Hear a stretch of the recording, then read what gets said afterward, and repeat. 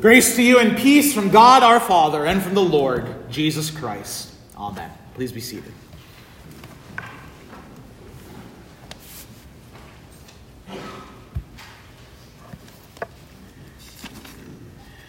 The Word of God from Revelation 7, our first reading for All Saints' Day. After this I looked, and behold, a great multitude that no one could number, from every nation, from all tribes and peoples and languages, standing before the throne and before the Lamb, clothed in white robes, with palm branches in their hands, and crying out with a loud voice, "Salvation belongs to our God who sits on the throne and to the Lamb." This is God's word.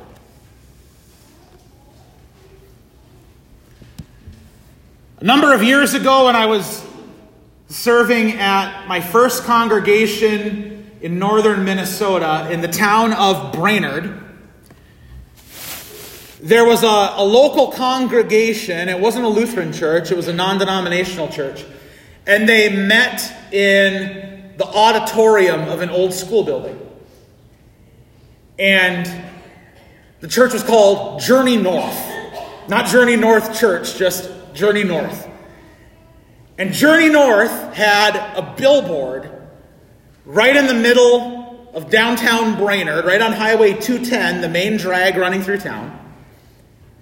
And on the billboard was a picture of a man from the waist down, and he was wearing jeans and tennis shoes, and the billboard said, "These are my church clothes."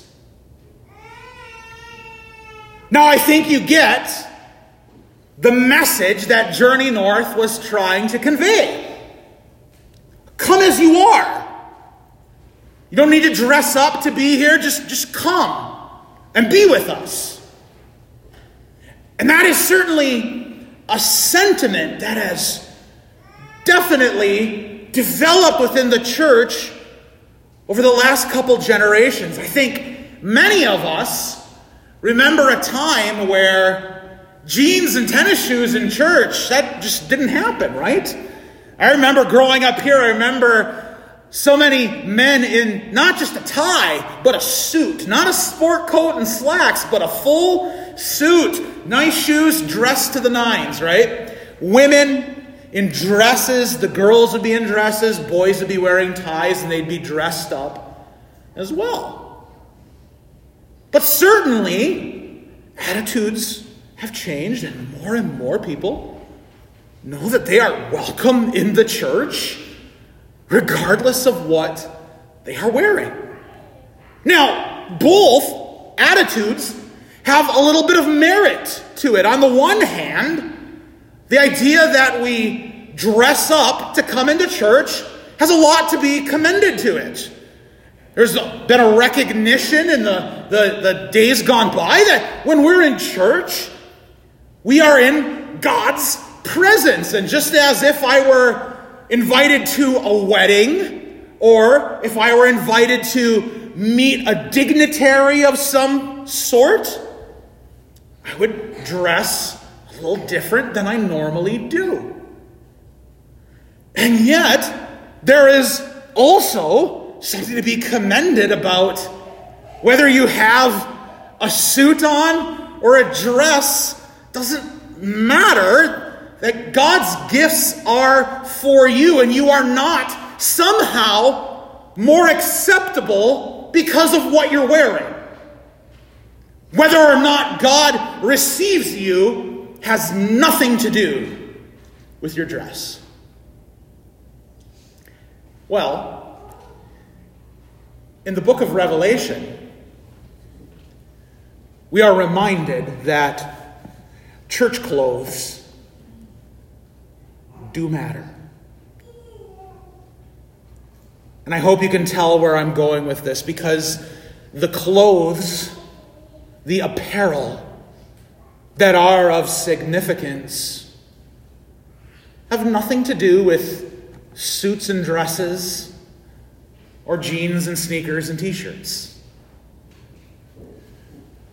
The clothing that is of utmost importance is that which cannot be seen. And there are two things I want to highlight in our first reading from Revelation 7 that speak about how we are clothed as the church. And to do that, I want to talk about the church in two different ways. In the first half of our reading from Revelation 7, perhaps you got lost at the repetition of the number 12,000 and all these different names. But I want you to pay a little bit of attention to those names and that number. St. John, in a series of visions that he has that are written in the book of Revelation, here describes a sight of 144,000 that are sealed on their foreheads.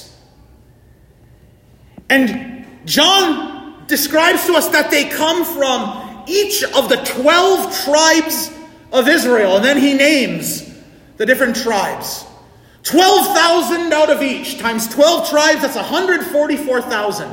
Now, don't get hung up on that number. It's not a literal number. What it is a description of the church here on earth. And the church here on earth, of which all of us are a part of, is very much like Old Testament Israel. Just as Old Testament Israel, the descendants of Abraham, Isaac, and Jacob, just as they were awaiting their Lord, the Christ, to come to them, so are we. Just like Israel, we are waiting for our Christ to come to us. Not in his first coming like Israel was waiting for. We're waiting for his second coming. But like Israel, we're awaiting our King. And like Israel, we are small in number. Hence the number 144,000. Now that might seem like a big number to you. For us as Yoopers who live up here where, well, a big town is Green Bay that has 100,000 people, right? That seems like a lot of people. But in the grand scope of humanity, 144,000 is tiny. And that's what you're to know about the church here on earth. We are small. We are few. We are outnumbered by those who are enemies of the church. Those who serve only their flesh. Those who serve only their self-interest. They outnumber us by a lot. They value things that we don't value. They reject the things that we do value. Love, life, compassion, kindness, humility. And yet, the Lord God promises to protect his church here on earth. We call it, in our catechism, the church militant. I don't know how much you think of yourself as a soldier. We do have the hymn, of course, Onward Christian Soldiers. But we do battle day in and day out as the church, surrounded by enemies. But the Lord God, in his mercy, promises to keep us in safety. He seals us. And though the earth all around us threaten to devour us, Though the world be falling apart all around us, though enemies be on every side of us, you cannot be pulled away from your Heavenly Father. You cannot be pulled away from Christ by the world. You have a seal on you. You wear it on your forehead. And it's unseen to your eye, but it was given to you on the day you were baptized. When God put his name on you and said, "You are my child, all that my son Jesus has done is for you." Your baptism is more, so much more than just a one-time occurrence. And we do well to remember that. For me, I was baptized roughly a month after I was born. I don't remember it. I guess I was there. I've seen pictures. I trust that it actually happened. Some of you maybe actually watched it happen. But my baptism and your baptism is not just past history. It is who you are today. It is God's pledge to you that you are in Christ. That as you do battle against the world that falls apart around you, against a world that is hostile and hates you, nothing can pull you from the grasp of your Lord who loves you. That is a seal that you wear day in and day out. He seals you and feeds you at the table of his son Jesus as he gives you gifts. Forgiveness of sins, life, salvation, the body and blood of his son. In all these things, God keeps you, the church, sealed, clothing you on your very forehead with a seal that may not be seen to you, but it is seen to the God who loves you. You are his. You belong to him. But that's not the only way that we should think about the church. I describe the church here on earth as the church militant. And that is what John sees in the first half of our reading. But in the second half, he sees the church even bigger. A multitude, he says, that no one could number. He says it's from every nation, all tribes and peoples and languages. And it's before the throne and before the Lamb, clothed in white robes. You see, the church doesn't exist just here on earth. The church also exists in heaven, before the throne of God. The church triumphant. And how is this church clothed? It is clothed, it says, in white robes. Why white robes? Well, we're told a little later in the reading. These are the ones coming out of the great tribulation. They have washed their robes and made them white in the blood of the Lamb. The people of God before his throne are clothed in white robes. That is the holy, perfect life of Jesus Christ and the blood he sheds for them. It is like a robe that they wear so that they are covered in him. I once heard a wise old Lutheran pastor at a meeting I was at. I guess this would have been also back when I lived in Minnesota. He said to a group of us pastors, he said, "You know what? We Lutherans, we do a good job talking about how Jesus died for us. But," he said, "we also need to talk about how Jesus lived for us before he died." He reminded us that we need to remember that Jesus was indeed sinless, pure, the spotless Lamb of God, a perfect Passover lamb. Hence the term the Lamb that we see in Revelation. Because Jesus was holy and spotless and perfect and without blemish, his life and his death and his resurrection are a robe that clothes his church before the throne.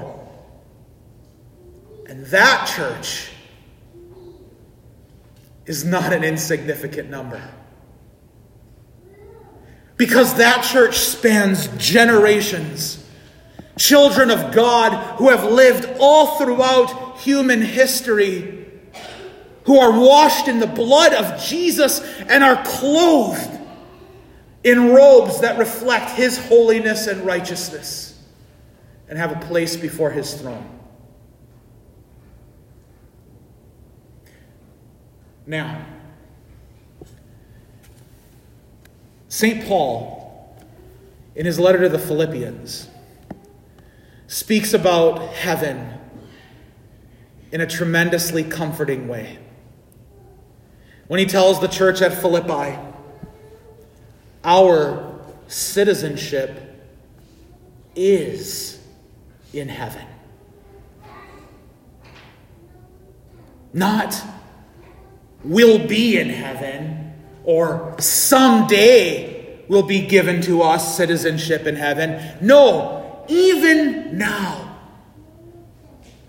you are a citizen of heaven. Even now, though you live here in this church militant, this church on earth, where we endure hardship and difficulty and struggle, even now, your place in the church triumphant